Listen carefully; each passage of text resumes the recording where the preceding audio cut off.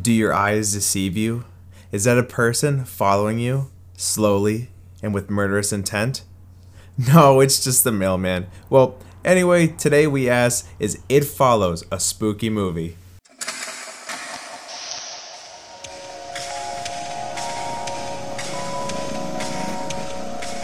Welcome back to a special series on our podcast, where this month we are on a quest to find movies that give us those spooky fall feels. With such a short amount of spooky month, it's important to decide which movies we should enjoy. So you join us every week this month as we ask the question, but is it a spooky movie? I'm your host Ish, and with me my co-host Nick. That's me. And for this week, we watched It Follows. A 2014, I will say classic at this point, right? Yeah, I think so. So, the movie, if I were to give it like a brief description, it's a sexually transmitted demon, an STD. I would say if you have ever seen The Ring, with how you have to get someone else to watch the videotape, Okay. meets the whole snail debacle. Where if a snail follows you for the rest of your life, if it touches you, you die. You know, and this also gives me vibes of like The Thing, where you never know what exactly it's gonna look like. Yeah, because it said it could look like people you know. It could be anything that it fits the situation. Which, on this time around, I was really trying to focus on what it decides to look like. Mm-hmm. I was reading somewhere that apparently the first time we see it on screen, it's supposed to be Greg's mom. Like when she's like the naked one that's like approaching them when they're in that abandoned building. But I don't know. I didn't get a good glance at her. Yeah, I didn't get a good glance at that one, but The one I did recognize was the little boy that's always like peeping on the main girl. yeah. He's like the one that bursts in the shack. The one that's in the pool scene at the end, that's her dad. Yeah, that's her dad. The old lady one, I don't know who that I was. don't think that's somebody. I could be wrong. I was like, maybe it's her grandma, because they did like when we see him in the house, they glance over like some family pictures and stuff. Yeah. But when Jay's talking about the old lady one, she goes, "There's this woman following me." So she didn't say anything. So maybe she's just, maybe it is her. It looks like her, and she's confused. But I don't know. It is interesting. Because this movie starts off, as you described it, like a cold opening, right? And right from the get go, you don't know exactly what's going on. Yeah, I like how we don't get to see the until Jay gets it. Yeah. It's like as if like, because we don't have it. We don't know what's going on. We can't see it. There is a moment earlier in the film where I guess if you're watching this for the first time, you wouldn't pick it up. But it's when they leave the movie theater and they're in the diner. And they, like, if you look out the window, you see someone walking towards them. Like, slowly. And this time around, I was like, oh, is it the monster or whatever it is? But it wouldn't make sense if it is. Maybe it's just supposed to, like, for like people rewatching it to be like, oh, maybe that's something. Yeah, there's a lot of like unknown if that's the it following them and stuff like that, because like later on when they go to that school, you see someone walking towards, they're cutting through the grass, but they don't look any different. No, so you don't know because the scene ends before we could find out, which I really like. Yeah, what I like about this movie is it leaves a lot to your imagination as to what's real and not. Because if any person that you see walking towards the camera, you're like, is that the monster? Is that it? Is this it right now? But it could just be like a random person, and they do play like that gag a couple of times, where it's just like, oh no, it's that lady, it's that girl coming out of soccer practice or whatever. Yeah, which like I don't know, like. This movie has a very low kill count. Yeah. But, I don't know. I think it's just, like, it does tension really well. That's something scary. Like, I work night shift, so when I see someone just walking outside, I'm like, what do they want? So, rewatching this, and this is both of our times. Like, I've seen it, I think this is my third time. Yeah, probably fourth or fifth for me. Yeah, Is it still as scary to you as it was the first time? Or now that you know what's coming, does it, like, take away some of the spooks? Not so much, like... I guess, like, yeah, it's not as scary, because I know, like... I did jump at one of the jump scares. Yeah. But that's just classic Nick jumping at everything. But, I don't know. I think still the tension's there. It puts me in a mood, you know? Like, I was on edge going to my car that night. Really? Yeah. Ah. I usually do, like, when we watch, like, horror movies or stuff like that, or even, like, thrillers. Like, when I go to my car to go to work later that night, I'm always, like, looking over my shoulder. so it still puts me in the mood. It might just be enhanced because it's October. Yeah.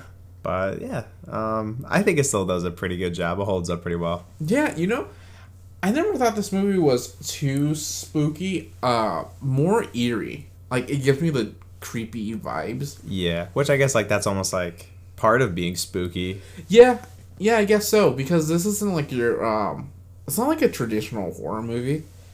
It's very unique in concept. It's very artsy, too. It is, and it's, like, and it feels like it's very low budget. And what I like about it the most is, other than a few, like, terms that some of the characters say, you don't exactly know where this takes place. Yeah. Or, like, what time period. It's weird. It's, like, this ambiguous 1960s to 2000s. Yeah, because they're watching black and white TV on a very old television. Yeah. Then the one character has, like a new age Kindle. Yeah, on the clamshell phone or whatever. It looks like a pocket mirror. Yeah. So... Yeah. And then there's a mix of cars. Yeah. Like there's old... I don't know cars. Maybe call up our resident car guy. But then I think it's one of the cars in the cold open looks like it looks like a brand new car. Yeah. Yeah. So it's pretty interesting. I like it. Like, none of the characters are whipping out cell phones, so you're not like, oh, what the fuck? Yeah. The first girl that gets killed in the cold opening, she has a cell phone because she's calling her dad. Oh yeah. But no one else has one. And if other than like what's her name, Yara? Yeah, Yara. She's like the only one that I don't know if that is a phone or if it's just like meant to be like a Kindle. Exactly, we don't know. But they do have technology, and I like how they don't really utilize a lot of it because it's mostly just them running away. In movies like this, I would expect them to have like a research phase where they're like at libraries or something, like looking it up, like how to beat this thing. Well, I guess they have like a small one. It's more or less trying to find the person that gave it to her. So I guess should we just go over everything? Yeah. So like, it starts off with the main girl Jay going on a date with someone. His name is Hugh. Jeff. I know it's Jeff, but he's going under a fake name. He's Hugh Jeff, and Hugh Jeffman. Yeah, and he's like, kind of nice, I guess. Like he has something off about him. He's not a bad guy in the sense of he's evil, but he is like a dick for doing this. So he has it. It is like, I don't know what you would call it, like a STD or something. And he takes Jay on a date, and he keeps trying to like almost like hint that he wants sex. Yeah. And she's just like, no. So he tries again, and then she kind of goes in for the kiss, and then they make out and they have sex in his car. And then he like chloroforms her so that he could like strap her to a wheelchair and explain what's happening now, because he wants her to live so that he doesn't have to worry about this anymore. So, one of the things that I noticed this time around, that it's just like a nitpick really, is how does he know all this information? Because he says that it was some random girl in Mexico, that it was a one-night stand. Yeah. So it's like, if it was a one-night stand, I don't think he would have got any information. Yeah, I think he would have died. Yeah, so it's like, oh man, how did he get any of this information at all? Do you think it was like one of those like she slept with him and then she left him a note? Maybe. And yeah, like maybe like she one night standed him. It wasn't like the traditional the guy stands the girl up.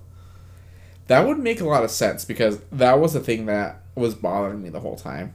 How it's like, how do you know all this information? Yeah. And I like how he doesn't know everything. No. He's very much just like, it looks like anybody, like it can even look like your loved one. So he's experienced that it looks like someone before. It slowly walks. It's not stupid. So he's definitely experienced it doing one of the many things it does. Yeah. And that's something that's like truly terrifying is it's this like unstoppable force. They've tried killing it and it still seems to like follow them around. I think they say like the director said that's like even if you go on a plane somewhere, it's still smart enough to figure out that it could also like board a plane itself. Oh shit. So it's like it's not like you could just like outrun it for like years. Yeah. Because like it'll find a way to get to you. Yeah, like they do take cars multiple times, and they are waiting a while for it to show back up. Yeah. But I'm assuming if you drive really far in one direction and wait there, you probably could buy yourself a day.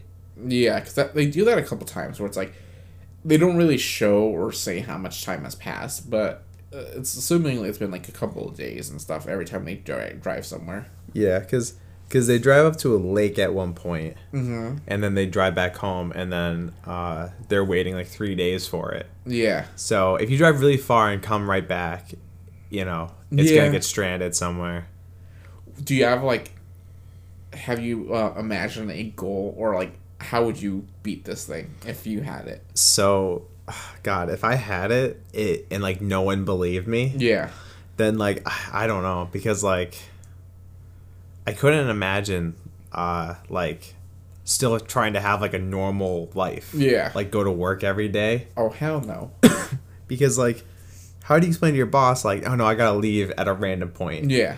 You know, like unless you could get like a fake doctor's note or something. Yeah. But I think I would probably just try to drive somewhere. Okay. I feel comfortable at, chill. When I see it, drive back home. Okay. Maybe have like a work from home job. Okay. Yeah, or maybe like if you had the money, RV it. RV and you just keep trucking constantly. But there's gonna be that one moment where you're gonna run out of gas. Yeah. You're gonna break down, and you just have to run away from it. You know what I thought yesterday while we were watching the movie is they kind of do it in this movie where they throw a blanket over it and then everyone's like, oh shit, there it is. And I was like thinking of the Invisible Man. It's like, just throw paint on it. Yeah. And it's like everyone could see this humanoid thing dripping with paint following you. So it's like people will believe you now. Yeah, kind of a fucked up thing I thought about, but I don't know. Maybe I'm just kind of a bad person deep down. But if I had it and then I slept with someone, I would then like throw paint or something in a crowded place, get it on it, and let the thing kill that person. Yeah. To kind of like prove like that there's like this ambiguous force out there, and then I'd run away. The problem with that is no one can help you. Exactly. So it's like you're just like killing someone just to like prove it's like, hey, and then you get arrested for questioning, and then now you're dead because you can't leave. So my thing is, do you think you would be able to survive quite a bit in a prison? No. Because like we see that it has to enter somewhere. Yeah. So it would have to like climb a fence, get stuck in barbed wire, get out, and then find a way into a prison.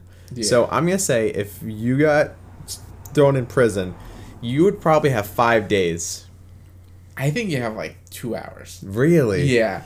If it's right outside the prison, it seems to. Oh yeah. Whenever someone opens a door, it'll just sneak. Yeah. Oh, okay. Yeah. Okay. I'll give you 5 hours tops. Then. Yeah. Never mind. The whole scenario's not because once you're in a cell, they just have to wait until like a guard opens the cell and then they come in. And I also don't know how strong it is because it was able to burst a hole in that door. Yeah.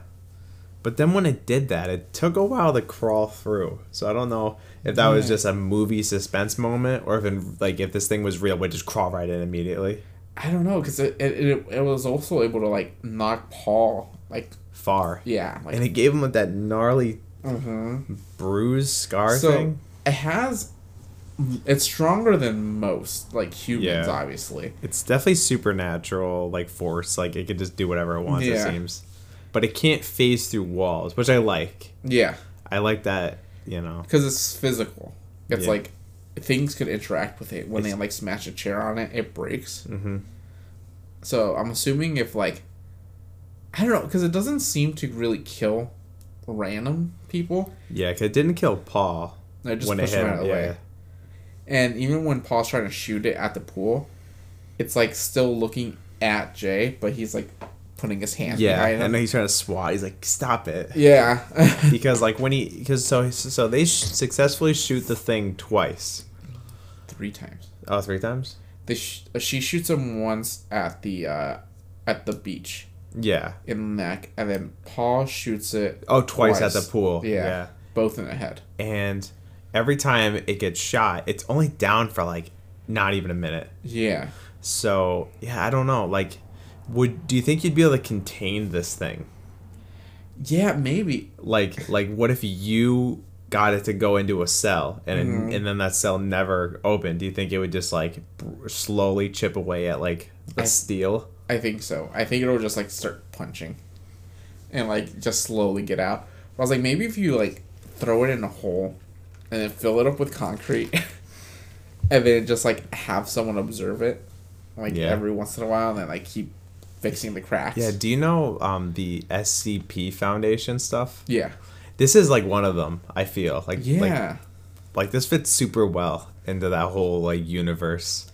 It fits in that universe, and it also feels like it came out of, like, someone's religious mind, where it's like, see, sex is bad. Yeah, this is what sex does to you kids. It's like a total, like, like, super Catholic, like, upbringing where it's like, if you have sex, your dick will fall off and you'll die.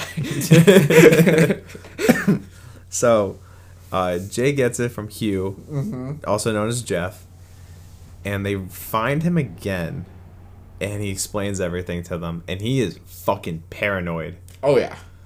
You could definitely see this has now taken an entire toll on his life. Which, watching this time, it's almost like this thing. I know it's kind of like it's like a demon STD.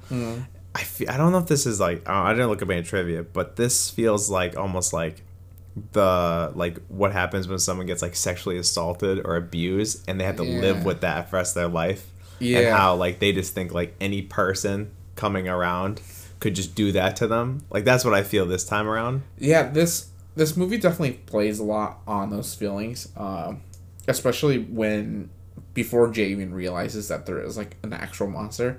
You can see, like, she's definitely traumatized. Yeah. Like, after the whole experience, and, like, she's looking at her body, like, she doesn't even know who she is anymore. Yeah. There's another character. So, I guess a character. So, we have Jay and her sister. I don't remember the sister's name. I think Kelly? It's Kelly.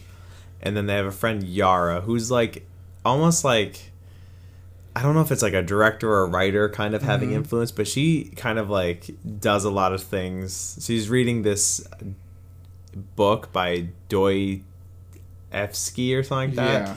And it's like mirroring the whole story almost in a way, like a lot of the things that she brings up. And then they have their friend Paul, who is simping so hard for Jay. Paul's the worst. I don't like Paul. You don't like Paul? All right. I've never liked Paul. And then we have Hugh and Jeff, and then we have Greg. Yeah. Greg is probably the worst character. Yeah? Like, not written, but worst person. Okay. Why do you say that? So like, he kind of looks like the bad boy on the street. Like, he's kind of like the good-looking guy. Paul immediately is threatened by him. Oh, yeah. Paul's giving him the puppy dog eyes. Like, don't take my girl. She's my favorite letter of the alphabet, not yours. Paul's like a fucking, not even beta. He's like delta. So, Greg helps them. He has a car. Yeah. And so he helps them take them to the lake and stuff like that, and just kind of like help out and everything like that. And then I don't know how it comes to be, But after Jay ends up in the hospital after crashing a car, her and Greg have sex in the hospital. Yeah. So I don't know what their conversation was, because he did it to kind of help her. But I think internally, though, like outside, Greg just wanted some puss. Well, yeah, I believe that. But Greg is only saying these things to get Jay to sleep with him. That's how I look at it. So that's why I think he's the worst character. Because Greg doesn't believe it. Not at all. Because even after he has sex with her, and she's like, have you seen it? Like, what's been going on? He's like, it's been 3 days. I haven't seen anything. Yeah, because this is their part where he drives them to the lake. Yeah. It comes for them. Her friends kind of see it a little bit. Yeah. And so, but Greg doesn't. No. So Greg just thinks they're all fucking crazy and that they destroyed his property. And so yeah, I think more or less he's just kind of like, I'm gonna sleep with this girl because she crashed my car. Yeah. You know, it's probably because, well, Greg helps just because he's there. They don't ask him for help or anything when it's like, when she leaves the house and she's like swinging on the swing set. He's like, okay, if you don't want to go home, where do you want to go? Like, I'll drive. And he does that, no questions asked. Yes. Just because he like notices she's freaked out, and I think they're in the same class together. So. Yeah, because they're neighbors. They live across the street from each other. Yeah. And when Jay is dropped off by Jeff, and she's like, you know, a victim. Yeah. They call the cops and everything, and I think it's Greg's mom just goes, that's a fucked up family. So like they had experience. So maybe he just feels bad in the moment. Yeah. She says it kind of judgy. She's like, there's always something wrong with him or something. Yeah. Because I think it's also hinted that Jay and Kelly's mom is an alcoholic. Because she works a night shift job, and then she's like never around. We see her twice. Yeah, but we don't even fully see her. Yeah, it's like really quick. They talk about Jay's experience with Jeff. And then that's how we found out that Jeff rented a house in the area under a fake name to do this to someone. And then he like goes back home. And then we see her, I think like once in the beginning, she's pulling groceries out. And that's it. Like the mom? Yeah, maybe. No, she's on like, it's when Jay goes back inside the house after she goes in a pool. The mom's sitting at the kitchen table, but her back's turned to the camera. Oh, okay. She's just like on her phone or something. Gotcha. Yeah. You know, I want to talk about the scene before, like after when Jay runs away from the house at the first time, and they're like trying to track down Greg, or not Greg, Jeff. They're trying to track down Jeff, and they go into his like crack house, and that whole like investigation thing, I was like, it's so weird because they're just like rummaging through the house. Paul instantly just starts reading porno magazines. So right before that scene, Jay's freaked out, and Paul's like, I could stay at your house. Yeah. Which immediately they were like, no. Yeah. But then he like is able to sleep on the couch, and him and Jay are on the couch talking about when they were kids. Yeah. And they talk about that story that they found all those porno mags, and they were just reading them out on the front lawn. So it's almost like when they were kids, it was funny to look at.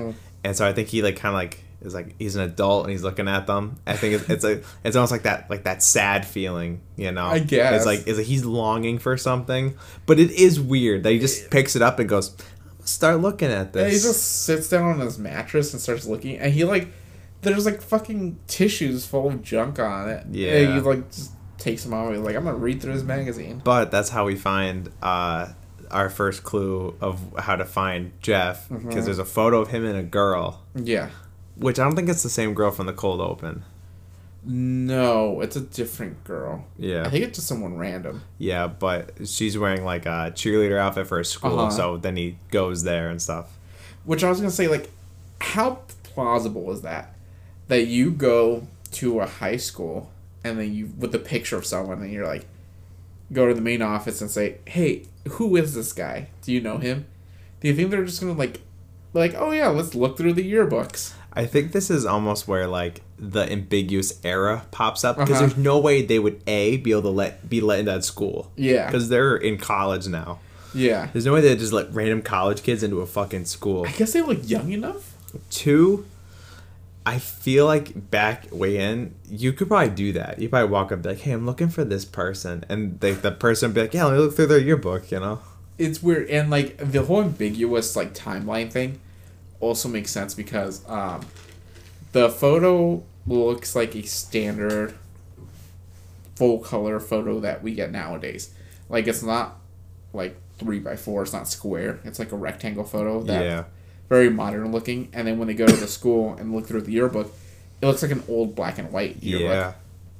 So it's pretty cool. I like that whole like it's not matching up at all. Yeah, and I remember thinking about that, and I was like, this is cool. It seems like they got the information pretty fast. It's like photo, school, they got a name, instantly we're at the house.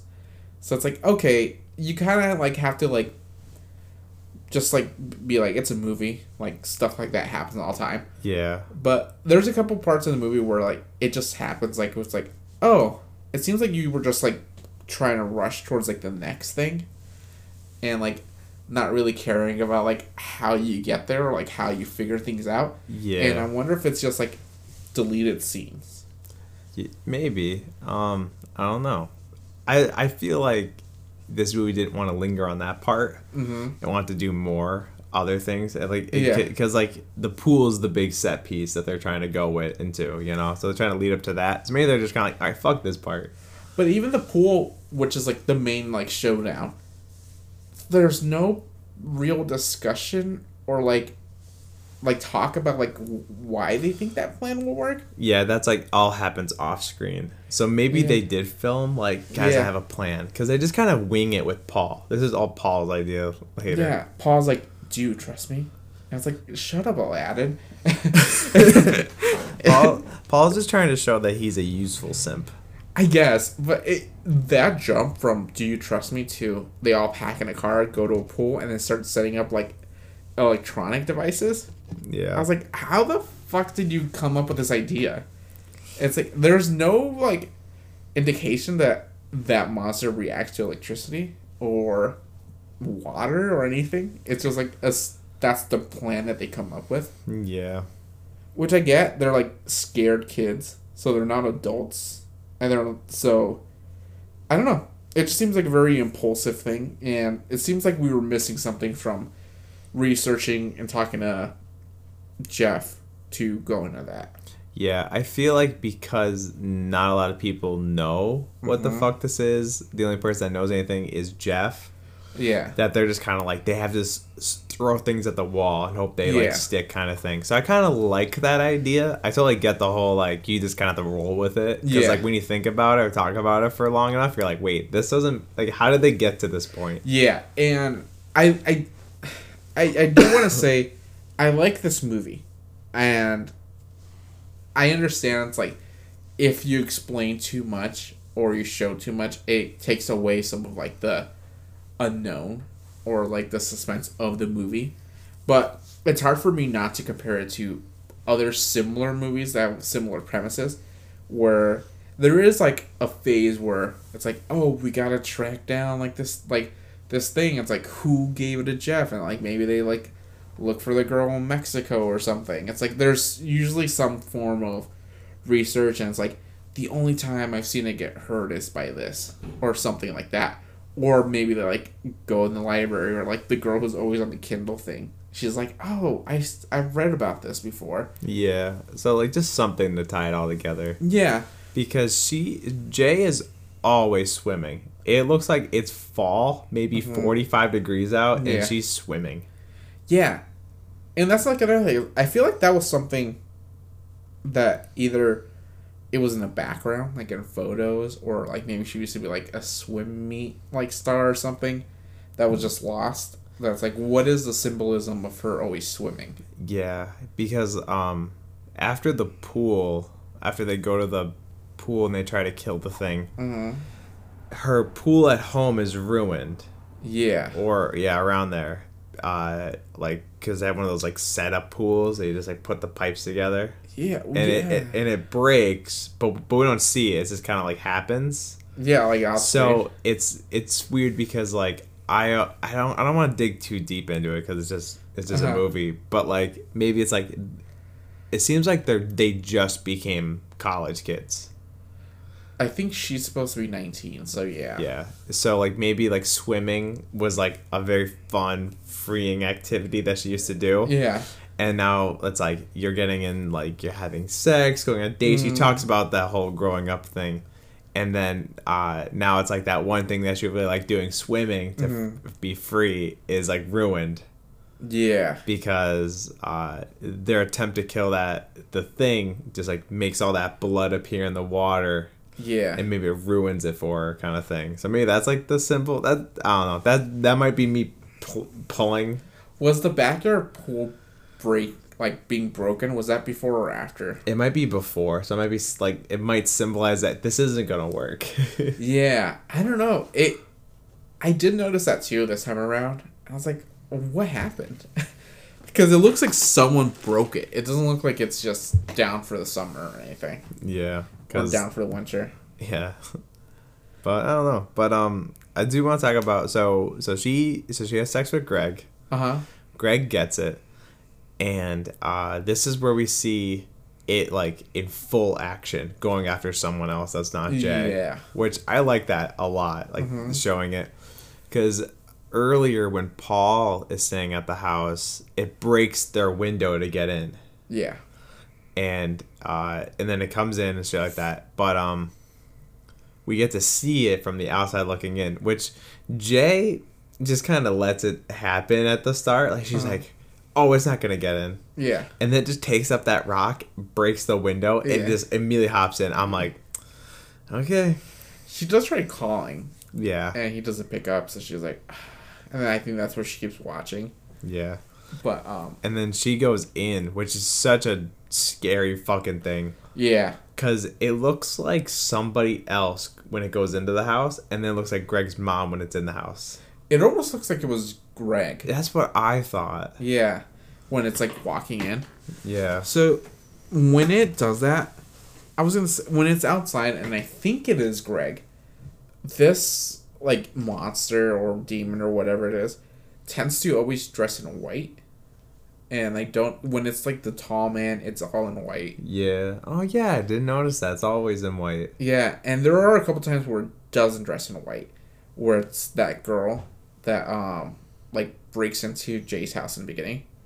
It's dressed in like shorts and a tank top, and it's like different colors. So it's either like naked, all in white, or just like for certain characters, it chooses an outfit. Yeah, that one was weird because usually when it's just walking towards you, it's just there walking towards you menacingly, but that one was like peeing on the floor. It was like very uncomfortable. It kind of gave me Exorcist vibes. Yeah. When after she comes down the stairs and she does all that weird shit. That's kind of what I got, but I'm not sure if that's like a callback or just trying to be weird and freaky. That's what I'm saying. It's like that version of that monster was my least favorite, just because it felt undeserved. It didn't match at all. So. It felt like they did it just for the sake of being creepy and uneasy. But other than that, it's like, it's never done that before. It's never done that since. It was just that one-time thing. It looks very different from any of the other ones. Because all the other ones just looked different. But this one looked like she looked all fucked up. It looked like she just got beat up or raped or something. And then she starts peeing all over herself. So it's like, is this someone Jay knows? It's like from the past. That's like, also, like, maybe it's, like, her trauma or something. That's like manifesting in all of this. Yeah, but I'm like, it felt off, and I get why they did it, right? Because it's, like, it's a movie, and it's a scary movie. It's, like, the same reason how some people have trouble with, like, the Annabelle doll. Because it's, like, no one would make a real doll that creepy. And I was like, yeah, it's a movie prop. Yeah. But, I don't know, that version of it was the worst one. I think for me it was the worst one. I think I agree with that one. I didn't like that one, and I didn't like the guy on the roof because it broke one of its rules. It's always walking towards you. And for some reason, that incarnation of it just standing there. Yeah. Because even when she's getting in a car every other time, it's still walking towards her. It's not like it's like, all right, fuck, I gotta catch the bus now. Yeah, and that's the thing. It's like, I like it when the movie is doing, like, a good job, I guess. Like, I don't know how else to phrase it. It's like, I like it when it's keeping up the tropes, but when it does things that are just to be spooky, like when it's standing on the roof and it pans up and he's there, or when it's that girl peeing, or there's a couple other shots where it's like, it was only supposed to be scary, and that's it. Yeah. That's when it lost me a little bit, because it's like, that feels cheap. It's like, keep doing what you're doing because you're doing a good job. Yeah. Like, you don't have to, like, throw in these, like, weird, like, shots just to, like, freak out the audience. No, like, if it did that every time, then it would be okay. Yeah. But yeah, because then it's, like, it's different. Like, if it was, like, a Pennywise situation where it's like, oh, the more scared you get, like, the best, it's better for him to, like, eat you or whatever. Because that's, like, the whole Pennywise thing, right? It's like, he wants to scare you before he kills you. Yeah, he tastes better when you're scared. But it's like, this one doesn't show that. So it's like, I don't... And then when it grabs Jay at the beach, it seems like the only other time we see it kill, it jumps right away at Gray. But this time it's like, it messes with her hair a little bit. Yeah. Before going in with the kill. It's like, I didn't get that. Because it was like, why mess with her before you kill her? It doesn't seem like it's ever shown that before. Yeah, that's a weird one. On the beach is the only time it takes the form of one of her friends. Yeah, which is cool. I did like that. Yeah, and her friend is there, just not next to her. Mm-hmm. So if Jay did see her, it would just look like her friend was walking, which is very fucking scary. I like that. The first time I saw that, I was like, oh shit, is that like the monster following them? But then I saw it was Yara, and I was like, oh. I was like, there's Paul, there's Kelly, and then Greg just went to go pee. It's like, oh, okay, that is her. And then it cuts to Yara's in the water. In the water, and then you're like, oh, that's not her. So that was cool. But what I think is funny, it's like, it doesn't really take me out of the movie. But if I was Jay, and I knew that someone was coming to kill me, it's like, why is she the only one facing the water? Like, I would be looking everywhere around me. Well, she's like the only one that has her back turned towards like everything else. It's like, why are you looking at the water? Yeah. And she doesn't see Yara walk up to her because it's like, so it like defeated the purpose of like turning to someone that she knows, because it's not like she turns around and she's like, oh, that's just Yara. Yeah. Yeah. Okay. I can kind of see that kind of is like a little weird now, but. Yeah, it's like it's like you said, it's like the more, like, if you really wanted to like fucking cinema sins this, you totally can, and that's not like really the purpose of like what we want to do, but there are just some like very like obvious ones that like bothered me a little bit, and they bothered me the first time I saw it, but rewatching it this time, like I mentioned earlier, it's like. Or yesterday, rewatching this closer to a TV and like on a bigger TV, I noticed a lot of different things, and a lot of the things like were just like more obvious, I guess. Yeah. Like a lot of things like that would have normally went over my head. This time around, I was like picking it up, and I was like, what's happening right now? Yeah, I think the second or third time I watched it is where I picked up like the form it takes at the pool scene is the dad. I did not catch that the first time I watched the movie. No. But like the second, third time was panning over all the things. Yeah. I think that was effective because what Kelly's like, what do you see? Jay's like, you don't want to know. Yeah. And I was like, why does she want to know? And it's like, yeah, you're right. I didn't notice it was a dad until yesterday, actually. Yeah, that's a line that I remember hearing that the first time, and I was like, you fucking just tell them. But now this time, like, I get it. Yeah. One thing about this movie, I don't know if you feel this way, but have you ever just been like hanging out with friends? It's like summertime, you're a kid, and you kind of like don't have responsibilities, and it's like that almost eerie feeling of like, this time of no more responsibilities is ending, because that's what these kids almost feel like for me. Okay. Like none of them, like, well, Paul and Kelly have a job, it seems, but it doesn't seem like Jay has one.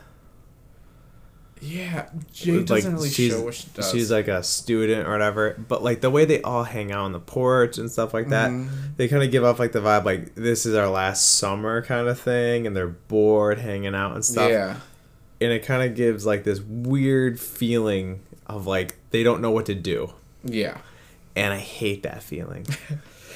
You don't like that feeling of like just in the moment, I guess. Well, like in the moment it's like definitely fine, but like I don't know, they just like, it just looks so like, I don't know, so much dread, and like everything sucked. Like that's like here they're watching like a shitty fucking like movie on like the TV. Yeah.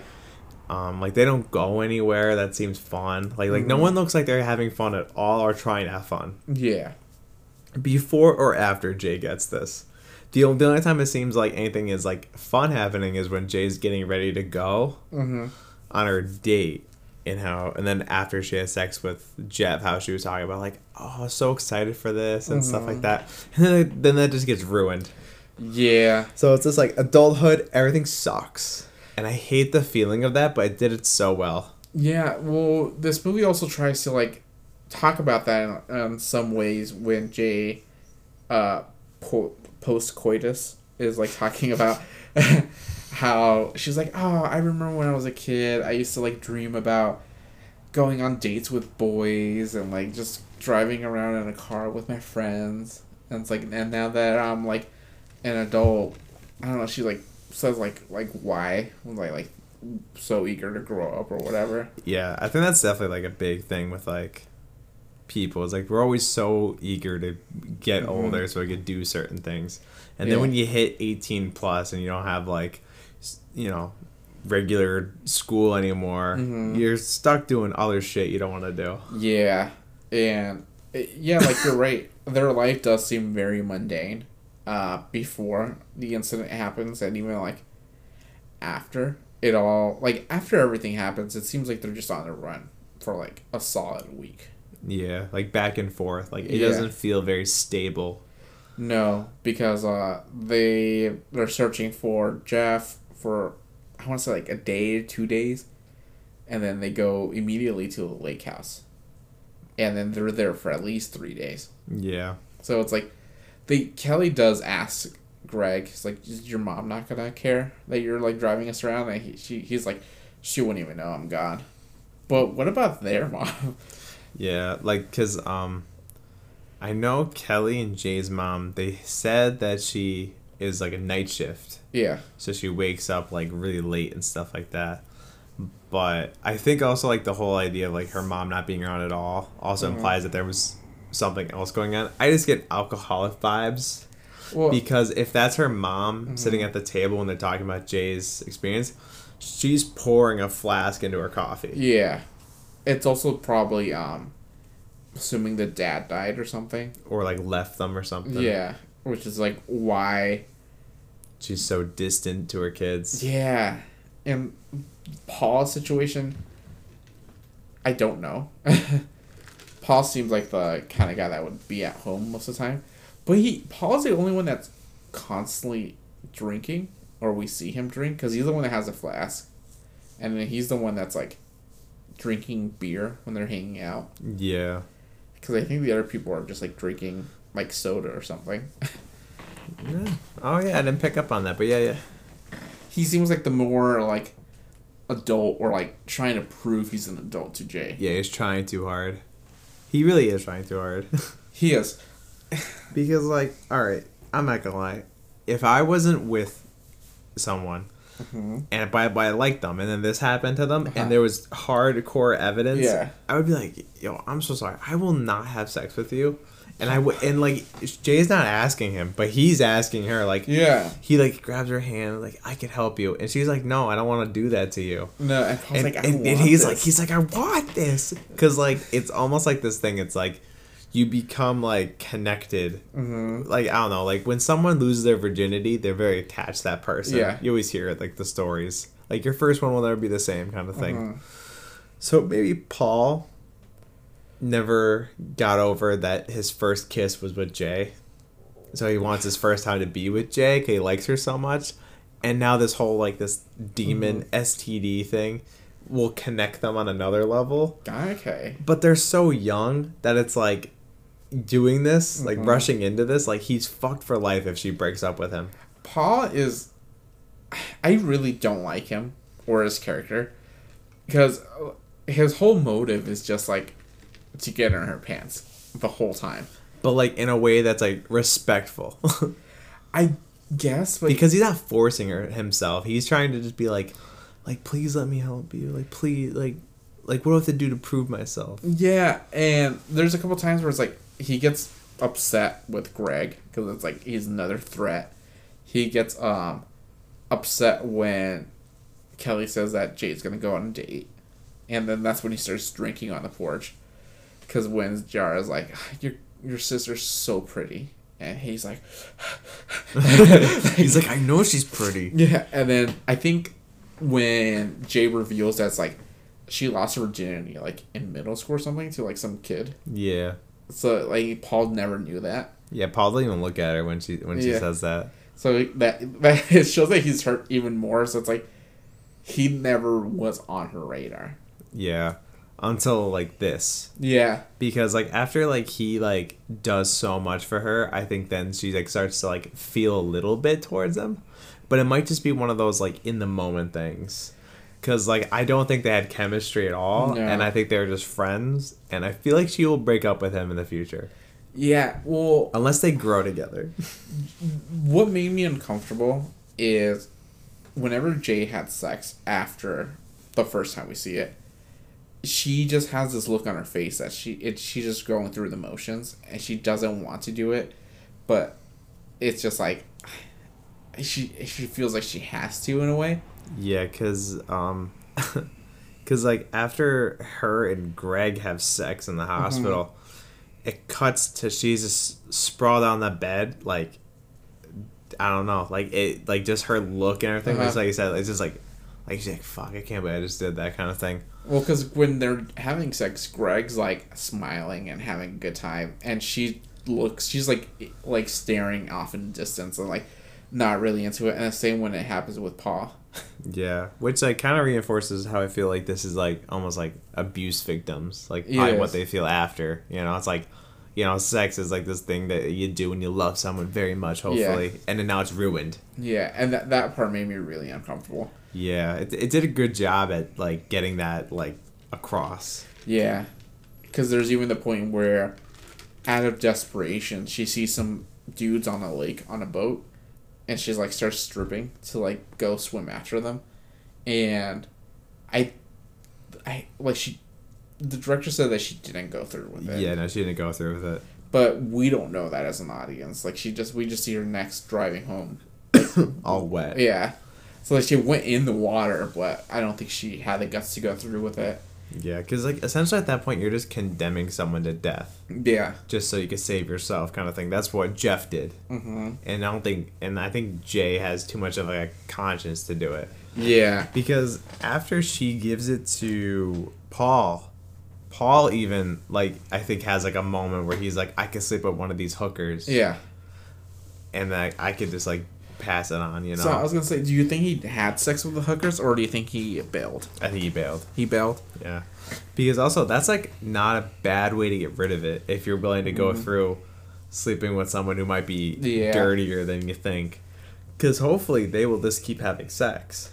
Well, it's not like if you have sex with someone and that person has sex with a ton of people, that's not how it works. It's like they have to, it's like a line. Yeah. Well, no, I'm thinking like, so like if Paul slept with the hooker, the hooker sleeps with a guy. If that guy dies, hopefully she'll have sex again before it gets to her. Okay. So it's a constant putting one person in front of her. Gotcha. But the thing is though, because he doesn't know her, he doesn't know when she dies.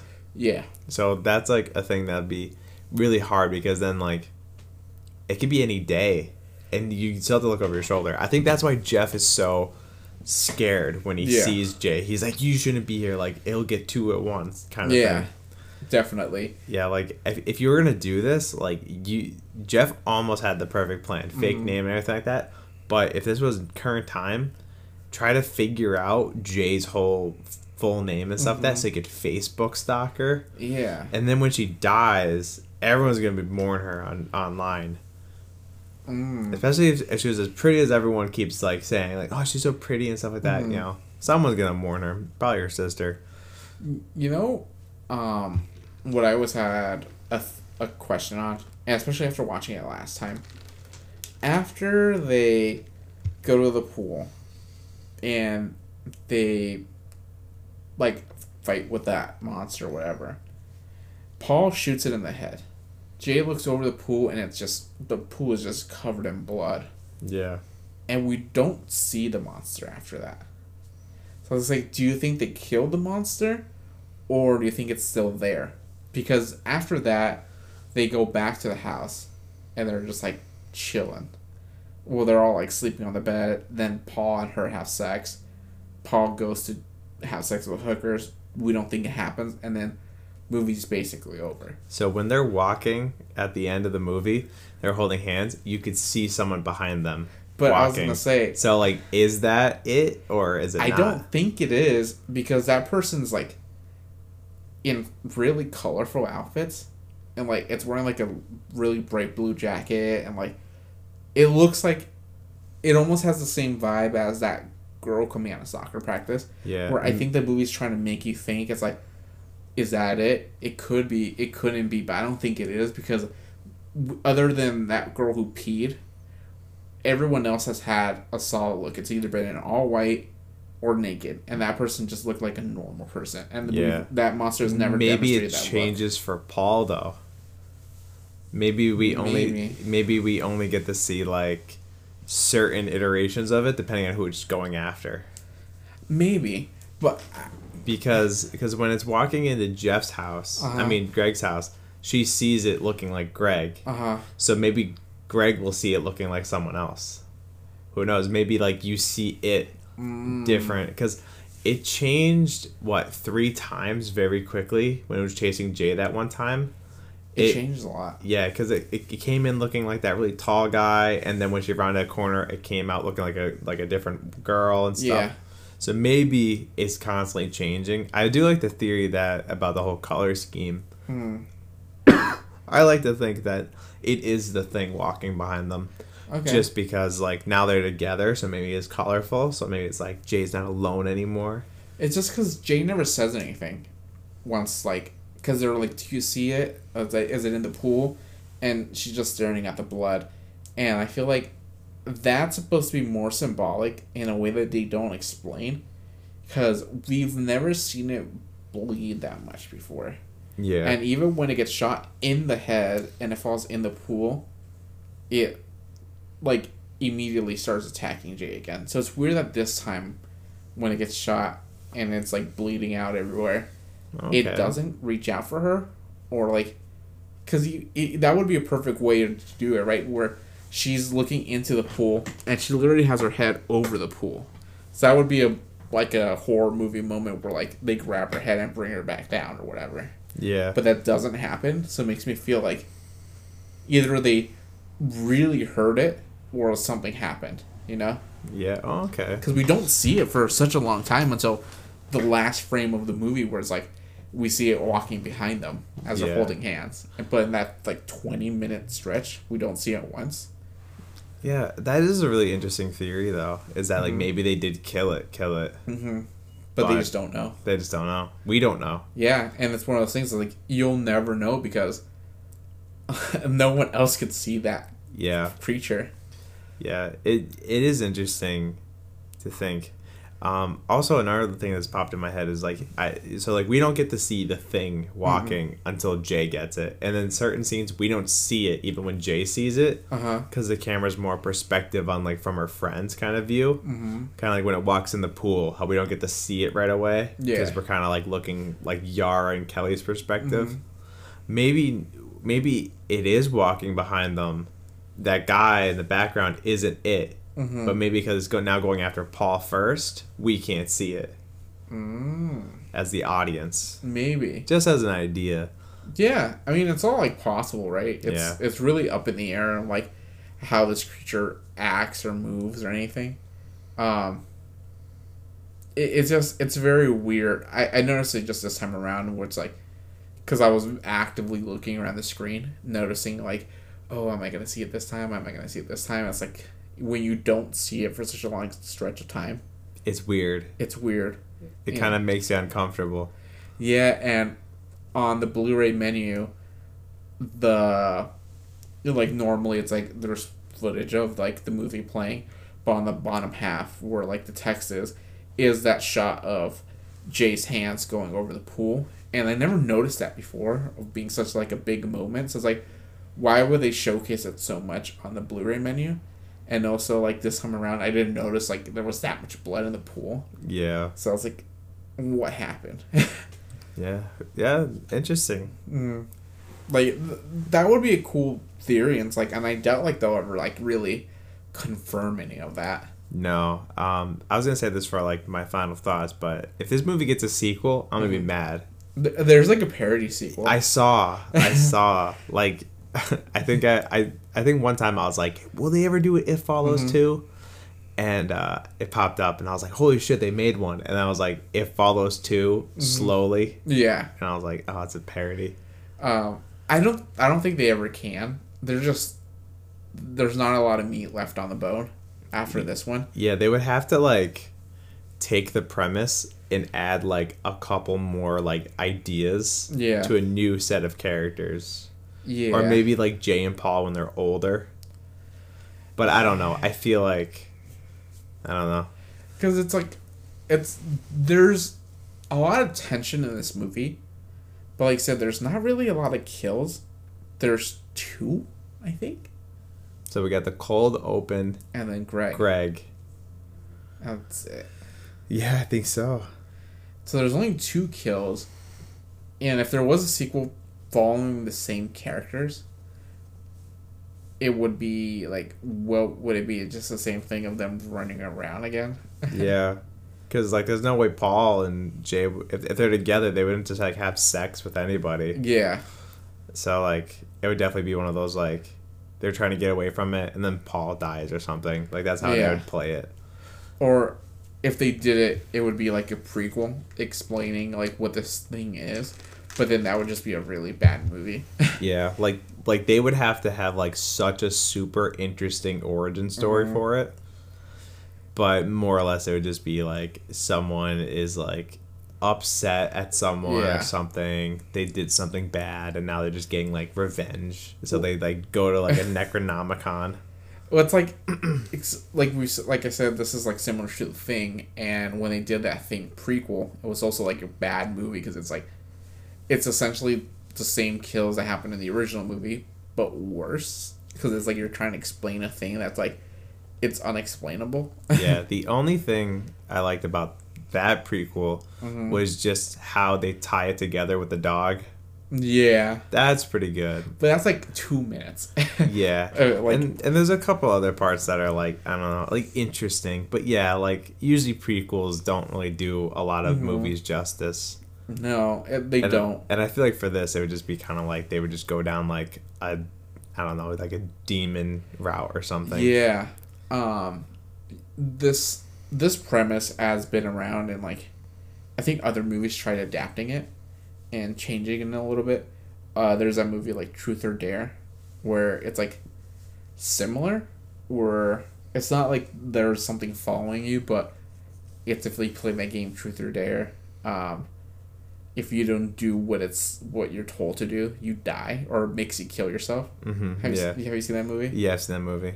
And at the end, it's like they make a YouTube video or something, and like so like now the whole world is cursed. Yeah, it's like the new Ring movie, or not new, but one of them. How the Ring movie goes viral. Yeah, like, that's stupid. It's one of those where it's like because it's just like just like this. It's like you can only give it to one person, technically in front of you. Yeah. So it's very like this personal scary story. Yeah. You know, like you can't just go sleep with like 1,000 people and I have 1,000 people in front of you. Because if it works like we think, you only put one person in front of you. Yeah. And then if that person dies, then you're all alone. Yeah. Because no one else can see it. No one else can help you. So that's what I like. It feels very like grounded, centered. And I feel like they did a very good job with this. And expanding on it would just be kind of like a waste. Yeah. There's not really much to expand. It's such a simple premise, and they nailed it. They'll leave it. Yeah, it's also one of those premises that's like, if like, I feel like if reading it off a piece of paper and you're like, so it's a ghost, it gets sexually transmitted to you, and it follows you around, like that idea says like, how do you make it like a movie out of this, right? Yeah, because like going off of how you said about the whole truth or dare and stuff like that, like that style of movie feels more like one of those like, okay, we need to get teenagers to go on dates to go to these movies. Yeah, if they did it in that vibe, it would have sucked. But they did it very like artsy indie kind of feel. So okay. So, like, I feel like the premise could have been ruined. Yeah. If they shot it more like that. But, you just scroll past it. But this movie feels like a cabin in the woods. Like, how it takes one part of a genre and they make it really cool. Yeah. Just with, like, a very simple idea. Like... Yeah, I was going to say, like, on IMDb it says, The Babadook's similar. And I would agree with that one. Yeah. Like, Babadook also feels like if it's a very personal story where it only follows this one person. And you've seen a Babadook. Oh, right? yeah. Yeah. And, like, that one's, like... It takes it to, like, another extreme because it's also one of those things where it's, like, it's always there. And always. It's never going to leave you. But you just have to learn to, like, deal with it and live your life around this thing. And that's what, like, Jay and, like, Paul have to do at the end of the movie. It's like, you just have to live with it, you know? Yeah, just, like, also cementing the whole, like, how it's, like, abuse victims. You know, like, they have to just, like, move on with their life in the best way they can. And, I don't know, I feel like that's very poetic. It is. It's, like, it's always with you. No matter what you do. And that's what I really like about the movie. As far as, like, the cast goes, I really like Jay. Yeah, Jay is really cool. I think they cast Paul very well. Paul fits, like, his actor fits the vibe of that simp character. Sorry to him, but that's just what you look like, man. I'm sorry. Yeah, he's what is his name? His name is Kier or Kyer. Yeah, is he the guy that I was saying yesterday? The one from Atypical? Oh, yeah, he is the guy from Atypical. Oh, my God, he is, yeah. Yeah. He kind of gives that vibe off of, like, there's something off with him. Oh, my, that's a terrible picture of him. Oh, my God. But, yeah, you're right. He is, like, cast really good as that character. When I first saw this movie, I thought Jay was, like, such a pretty girl. Like, everything about her is, like, they did a right choice of, like, choosing someone that's, like, attractive but not, like, what some people like it's not like a she's not, like, bombastically hot. She's very, like, cute. Yeah, she's not like Megan Fox. Oh, she gives vibes of, like, girl next door kind of. Totally. Like she's cool, like you want to hang out with her, and she's pretty and stuff. So yeah.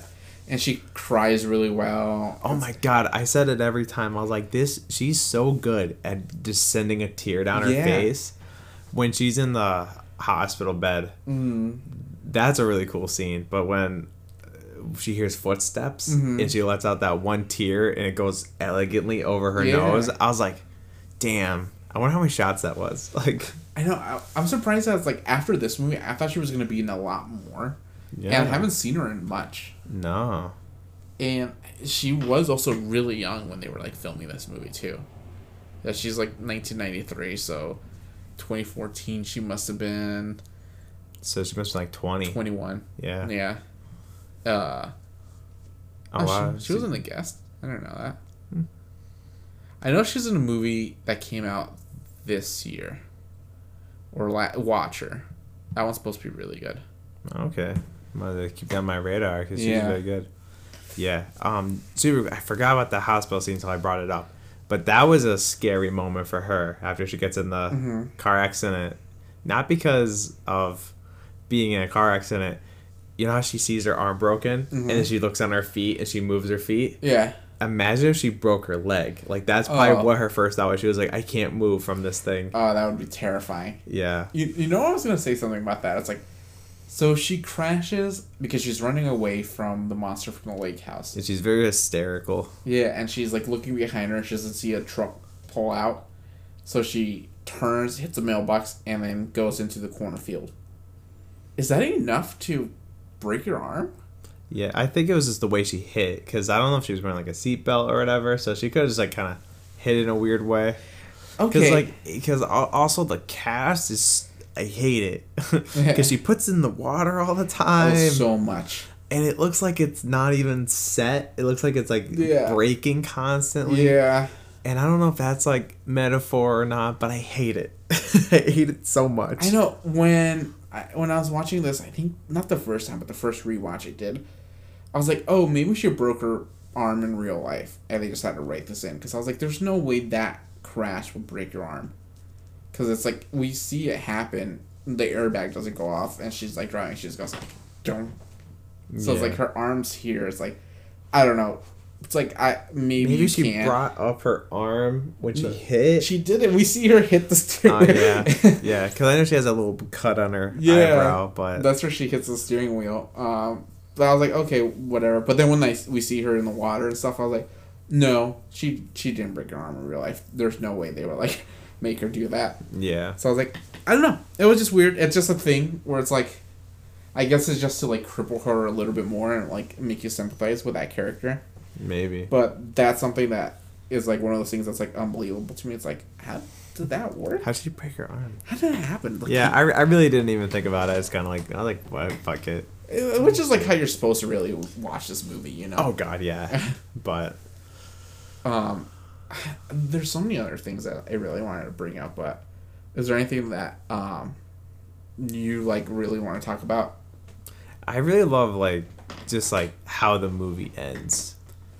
I like the movies with those kinds of endings. Yeah, like one where it's just like it's not resolved in the way that it's a typically like you have problem and you fix it. Yeah, it's more like it's a problem and now they just dealt with it, and I like that a lot because it's just kind of like I don't know, that whole personal story kind of feel. It's just like sometimes you can't fix things.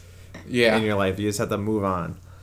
And it is funny. I do laugh every time it happens, but when Paul is shooting at the monster and how he shoots Yara, I was like, oh my God. I laugh every time because it's so funny because, like, he is shooting at nothing.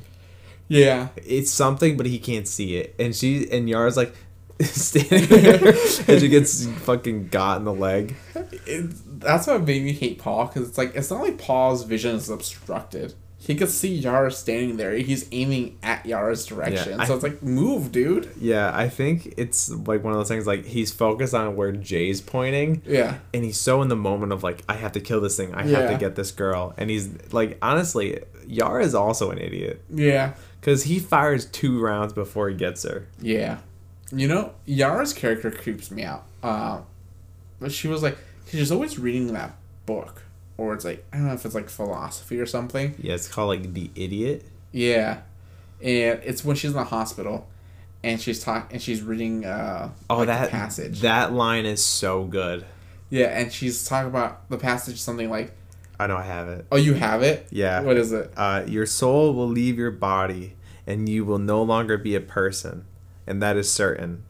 The worst thing is that it is certain. Yeah. Like it's like Jay has to deal with this, and that's certain. Yeah.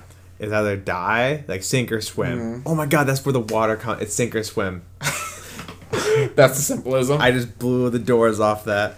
Dude, case closed. That thing, which is like, it's really like symbolic, and it adds like another layer of the movie. But when she's like doing it in the hospital, but she's like eating her sandwich, and she's like, check this out. Man's getting tortured, and like nothing's scarier because it's like he knows that in a day, in an hour, in a minute, right now, like his soul leaves his body. It's like, Jesus Christ, yeah. Like, read the room. Yeah.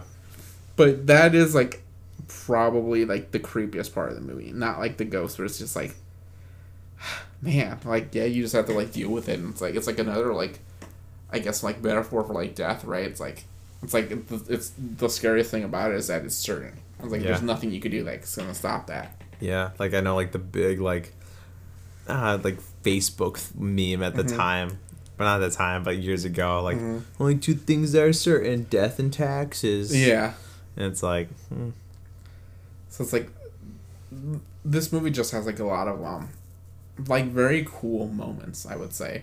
Yeah, there is a lot of that in between that's like I would cut or add to. I guess is like the better way to do it. Yeah, if this movie got a DLC, it would help out a little bit. Yeah, maybe patch some stuff up. I think maybe like patch up like some of the writing. Some of the writing is a little awkward. But other than that, I really like it.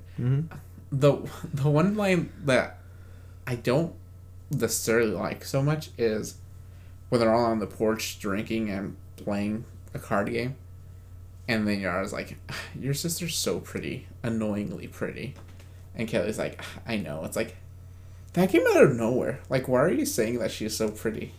Because I think they bring up like, "Oh, where's Jay tonight?" He goes on a date. Goes, she could always get a date. Like, she's annoyingly pretty. I've heard people talk like that though when I was in high school. Okay. Yeah. So like it fit, but like I don't know. High schoolers and early adults, they're awkward as fuck when they speak to each other. Yeah, they're probably doing like which I guess it's not that impactful. Where it's, I can see it being purposeful, but it's when Jay gets assaulted, and the mom's talking to, I'm assuming Greg's mom or someone else. It's like another lady, and the first thing she asks, instead of just being like, "Oh, is Jay okay?" or like what happened, is like, "Oh, did she catch anything?" Yeah. It's like, who says that? Yeah, it's also one of those like read the room things. Yeah, it's like, if your daughter got assaulted, like sexually assaulted by someone, that's not the first thing you would ask. Like, did she catch anything? I think like it would be like, is she okay? And did they catch him? Yeah. Not, oh, ew, gross kind of thing. Catch anything? It's like, Jesus Christ. It's like, I get it. It's like, that's the premise of the movie. It's like an STD, but it's like, that's just a weird line. Yeah. I guess it kind of like gives off that feeling of like, oh shit. Yeah. Like no one cares kind of thing. Oh, totally. Because like the only ones that really care are like her friends. And at first they don't even know what the fuck is going on. No, when she's getting dropped off at the house. And they're like, "Hey, is everything okay?" And I'm like, dude, I would be like walking towards that car at that moment. It's like, that is so weird. Like, yeah. I don't know. It's just one of those movie moments. It is one of those movie moments. And this movie is very, like, it's very beautifully shot. It's such a good movie to look at. So good. So good. So, if you don't have anything else, that's it for me too. Yep. All right. We'll take a break and we'll get back to some trivia.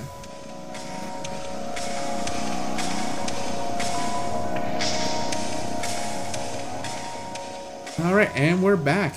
So here's some trivia that I found. I got one. You got one? Okay, go for it. So it was, I didn't look it up, but you said when they were drinking on the porch, they're playing that card game. Do you know what that card game is? Old Maid. And I love the symbolism of that. Why? What's the symbolism? Do you know how to play Old Maid? No. So you have the Old Maid. Uh-huh. Usually you play with like regular cards. It's like the Joker. And you're just trying to give it to someone so that you don't end up with the Old Maid in the end. Oh. And I like it because it's like it's get passed around constantly. Okay. Kind of like this whole idea. Mm-hmm. And I like that. Like I remember I pointed that out to Nadia the first time we watched the movie. I was like, then they're playing Old Maid. And she was like, I have no fucking clue what that is. I was like, it's a card game. You pass it around. I'm like, it fits so well with the movie. Because like at the end, like the thing is like everyone has touched the Old Maid. You know, that's the whole thing is like who gets caught with it. Okay. Yeah. Yeah, I've never played it. I only knew it was Old Maid because the card said Old Maid on it. Yeah, I think that's like a really cool, like little detail. And they don't harp on it for very long either, so I like that. Yeah, it's very passing. Okay, so I have the film's concept derives from a recurring nightmare the director used to have, in which he would be stalked by a predator that continually walks slowly towards him. Oh my god.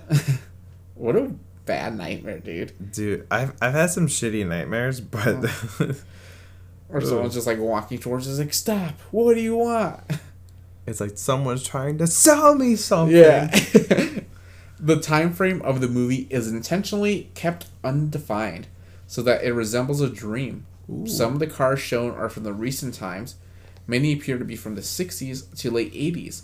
Early CRT television sets are shown whenever the characters are watching movies. Conflicting technology includes Yara on a device that looks like a shell compact, but she reads from it like an ebook reader and uses it as a light source at one point. Also, the girl at the beginning of the film uses a cell phone and drives a modern car with several modern vehicles in view. Do you think that the cold open is in the future? I think it's just trying to merge different timelines. But it'd be so interesting. It would be. I don't know who that girl is other than someone Jeff slept with before Jay. Yeah. Or maybe it's just not connected to them at all. Maybe this is ghost. Yeah, it's like previous. Because we don't get like you said, it's kept intentionally this way for a reason. Mm-hmm. We don't know if there's a future, past happening somewhere else. Maybe it's a different STD ghost. I wonder if it's the girl in the picture with Jeff. Yeah, that's what I was wondering, but I don't know if they would do that. Also, we didn't talk about that. She runs away in heels. Yeah. So she was probably running all night. Yeah. Interesting. According to the production company, the film's budget was $1.3 million and was shot entirely in the state of Michigan for tax advantages. A year after its theatrical release, it grossed over $20 million. I like how it also, when it opens, it doesn't just say Detroit or Michigan or whatever. No. We only know it when they're walking to the pool. How Yara says, my mom told me not to go anywhere near south of 8 Mile. Yeah. And I was like, oh, they're in Detroit.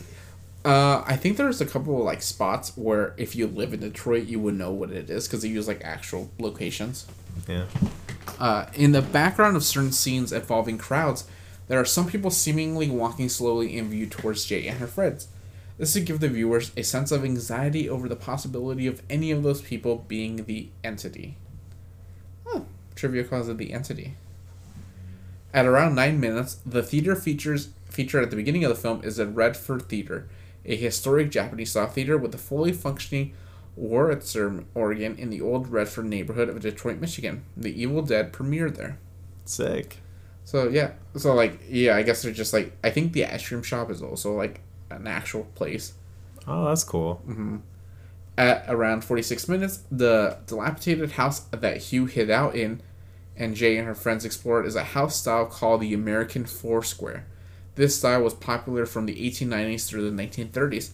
Many floor plans for the Foursquare feature circular traffic patterns where one can proceed through several rooms and return to the starting point without ever reversing the path. Kitchen, vestibule, living room, dining room, and the kitchen, for instance, in some homes, adjoining bedrooms share closets and bathrooms. This kind of fluid floor plan would make this house style particularly desirable if an escape from the It was needed. Holy shit, that's so cool. That's such a hidden thing, though. Only someone who knew architect or knew what the fuck that was would know this. Yeah, it's cool. This movie does a lot of those things where it's little details that if you pay enough attention, chef's kiss, you'll notice. I noticed that this time around when they were walking around the house, they were looking at the bottles, and I think Greg was looking at some here, and she goes through rooms, and there's another one there, and then she could see someone from the other side. So I was like, oh, that's kind of cool. I didn't know the whole house is like that. I thought it was just the living area. Jay and Kelly's mother face is never clearly shown in the first scene in which she appears in the film. She is seen talking on a phone in the kitchen with her face completely covered by her hair. In every other scene, her face is either out of focus or partially cut by the frame. So I guess it's to show she's not really around. She's absent. Yeah. It's like the whole Peanuts thing. Yeah. Womp, womp, womp. And in an interview with Vulture in which he was explaining the reasoning behind the group's seemingly vicious plan to lure the creature leading up to and during the final confrontation, director David Robert Mitchell insinuated that they're just kids trying to find a way to defeat the threat in their own way. He explains, "It's the stupidest plan ever. It's a kid movie plan. It's something that Scooby-Doo and the gang might think of." And that was sort of the point. What would you do if you were confronted by a monster and found yourself trapped within the nightmare? Ultimately, you have to resort to some way of fighting if that's accessible to you in the physical world, and that's not really going to cut it. He goes on to state, "We kind of avoid any kind of traditional setup for that sequence because in more traditional horror films, there might be a clue that will lead them to figure out a way to destroy this monster. I intentionally avoided placing those instead. They do their best to accomplish something, and we witness its failure. It's probably a very non-conventional way of approaching the third act confrontation, but we thought it was a fun way to deal with it." Yeah, like I said, like it's just kids trying shit. Yeah. Anything that sticks. And also, he thinks that they failed. Yeah. I mean, he's the director, so I guess so. Yeah. But, theories aside, I do like yours where, like, maybe they did kill it. Yeah, maybe the plan failed, but they still killed it. Yeah. But so let's go on to our final thoughts, Nick. You started us off. I like this movie. I recommended it for a reason. It's pretty spooky, I'd say. Talking about it more this time, because I think every time I watched it, I never discussed it. I think me and Nadia talked a little bit about it, but I like that movie. That's cool. Yeah. We kind of leave it like that. Talking a little bit, there are some inconsistent, weird shit going on, but I recommend it. It's it's not my most recommended movie, but it's one of the top 5. Okay. That I would recommend to people. And I think I'll keep recommending it. Yeah, I will give it an 8.5.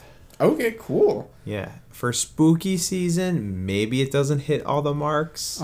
But it's early October, so maybe it's kind of one of those setup things.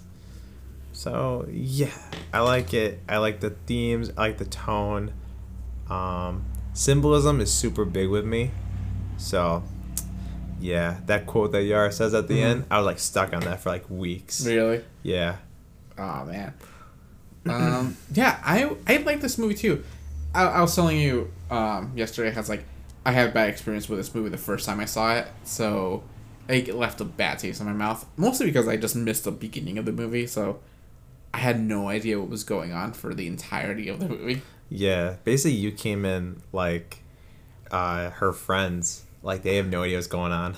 I came in when she gets dropped off at the house. Holy shit. Yeah. So I missed the whole it's a monster following you, because I was just confused the whole time. I was like, is she crazy? It's just the whole thing. I was like, what's going on? And I was able to piece it together just by conversations and stuff.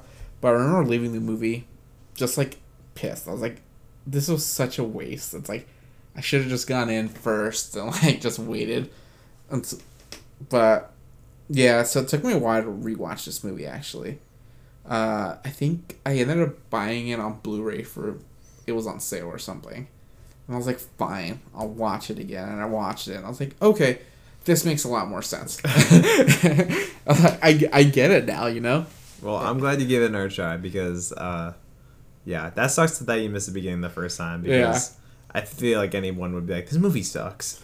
Yeah, because if you miss the whole opening and explanation of what's going on, this movie doesn't make a lot of sense. Yeah. Yeah, because you could chop it up to oh, she's crazy. Mm-hmm. Which is one of the main reasons why I would give this movie. I don't want to give it a C because I don't want to say it's middle of the road average, but I would give it a B minus. I really enjoy it. I think it's a really good movie, and it does give me the spooky vibes, but I like movies, especially horror movies, to be ones where if you walk in halfway through the movie or at some random section, like someone's watching this in the living room, and you walk in and you're like, oh, what's this? And you start watching it, like, it'll draw you in. But I think this is one of those movies that if you walk in halfway through and you've never seen it before, it will just, like, confuse you, and then you'll be the person that's like, what's going on? Who was that? Yeah. Like, and it's fine, right? Some movies aren't really meant to just have rewatchable scenes. And this is one of those movies where it's like, this is one of those that you just have to enjoy beginning to end. Mm-hmm. All the way through. Yeah. It's like, don't, like, walk in halfway or, like, 20 minutes in like I did. At that point, it's just like, restart the movie. And, yeah, because of that, that's why I wouldn't give it, like, a higher grade. But I do enjoy it enough to still give it a pretty good grade, I would say. Like a B-. Yeah. Yeah, it's around the territory I'm at, B. Yeah. B standing. Oh, shit, I just realized I said 8.5. I'm doing letter grades now. B. Yeah, so yours is like a little bit higher than mine. Yeah. But that's fine. I think you've seen it more times, so you like appreciate it more. Yeah. But yeah, it was nice revisiting this movie. There's not a lot of movies like this, or like in this like genre. Yeah, very like slow burn thriller. Yeah, truly a slow burn. Yeah, like I know one person I recommend this movie to. They're like, no kills, Nick. Like, this is not a horror movie. I'm like, well, horror doesn't mean oh god that it's gonna have kills constantly. Because like when you just have an abundance of people to slaughter, you don't care. Yeah, you're just there for the fun. Like no one watches Saw for like, ooh, what's the philosophy? Yeah, no, dude, I hate it when I recommend horror movies to people, and they were like, this movie sucked, and it's like, because there's no jump scares or like 20 kills, you think it sucks. It's like, no, dude, it's like, it's scary and it's like in a different way, you know? Like, not all horror movies have to be like riddled with jump scares. Yeah, or like have any kills. Yeah, exactly. Like, some of my favorite movies, like The Conjuring. I don't think The Conjuring has any kills. Yeah. It's all like ghost stuff. Yeah. I think there's 2 in the series. Of The Conjuring? Of like 1 and 2, sorry. No, that's alright. Yeah, I don't know. I know, and I also know that's why like, Mia likes those kind of movies because they don't have a lot of kills, if any. It's just like spooky. And I think it's harder for movies to accomplish that like spooky vibe without showing blood, gore, and like kills. Because they're trying to get audiences in there. Yeah. And they're trying to get them to recommend it. Yeah. So. Yeah, because it's like, that's a more challenging goal of getting the audience in the right headspace to be scared. Because, like, anyone could just, like, jump scare you. Like, you just have to do a loud noise. Yeah. I'm prone to that, so. And this movie doesn't have a lot of jump scares. I would say 2, maybe? The ball hitting the window. Uh-huh. And then I think when someone knocks at the door and Jay freaks out. That might be a jump scare. Maybe. Oh, when the tall guy shows up? I say that was like kind of like building into a scare. Oh, yeah. But I think when someone knocks the door, she screams. So I think that could be a jump scare. Okay, yeah, I can see that. But like nothing where it's just like constant, like the music's building. Mm-hmm. Also, the soundtrack's pretty good. I like this. It's like very synthy. Yeah, that very synthy vibe. You know, this is just an indie movie. It is, even though it made it to theaters and stuff like that. Well, it's a very low budget, $1 million, dude. Yeah. Like, some actors require like a $5 million salary. Yeah, right. You know that ball jump scare doesn't make a lot of sense because the girl turns around and she's like, oh, there's a ball there, but then we see it's like that pervy kid. He's like at the window on the roof. Yeah. Like, where the fuck did that ball come from? Like, he was on the ground to throw it. I think he might have brought it up with him and he hit the window and it went on the ground. But it seemed like someone like tossed it at the window. Yeah, I guess you're right. So it's like, unless it was the ghost, yeah, right. like the entity trying to break the window with the ball. But yeah, that was It Follows. I almost called it The Innkeepers. That was It Follows. Good choice, Nick. Really good choice. Thank you. Next week we're gonna follow us up with one of my favorite movies that I haven't seen in a very long time, Poltergeist. The original? Mm-hmm. Okay, good. Yeah, I love Poltergeist. And it's like one of those hotly debated movies where it's like, did Steven Spielberg actually direct this movie? Or did he like bully the actual director into like making it look his way, because it does feel very Steven Spielberg-y. Yeah. So I have one problem with the original Poltergeist. Okay. Is all of the shit that happened when filming the movie. We probably talk about that in the trivia or whatever. But after learning about all that, I feel like they should just stop making the movie. Yeah. Yeah. And I have a problem with that, like, internally, where I'm like, if anything goes that bad, that wrong, like, and that's scary, it's like, please stop what you're doing. Well, that's what makes it scarier. No. That's what The Exorcist 2, remember? Yeah. Like, I don't know. Like, we do get a good movie. Mm-hmm. I do remember liking this movie. I haven't seen it in years, but... It's been a while. I remember when the remake came out, I really wanted to watch it. Me and Nadi went to go see it, and... the theater laughed.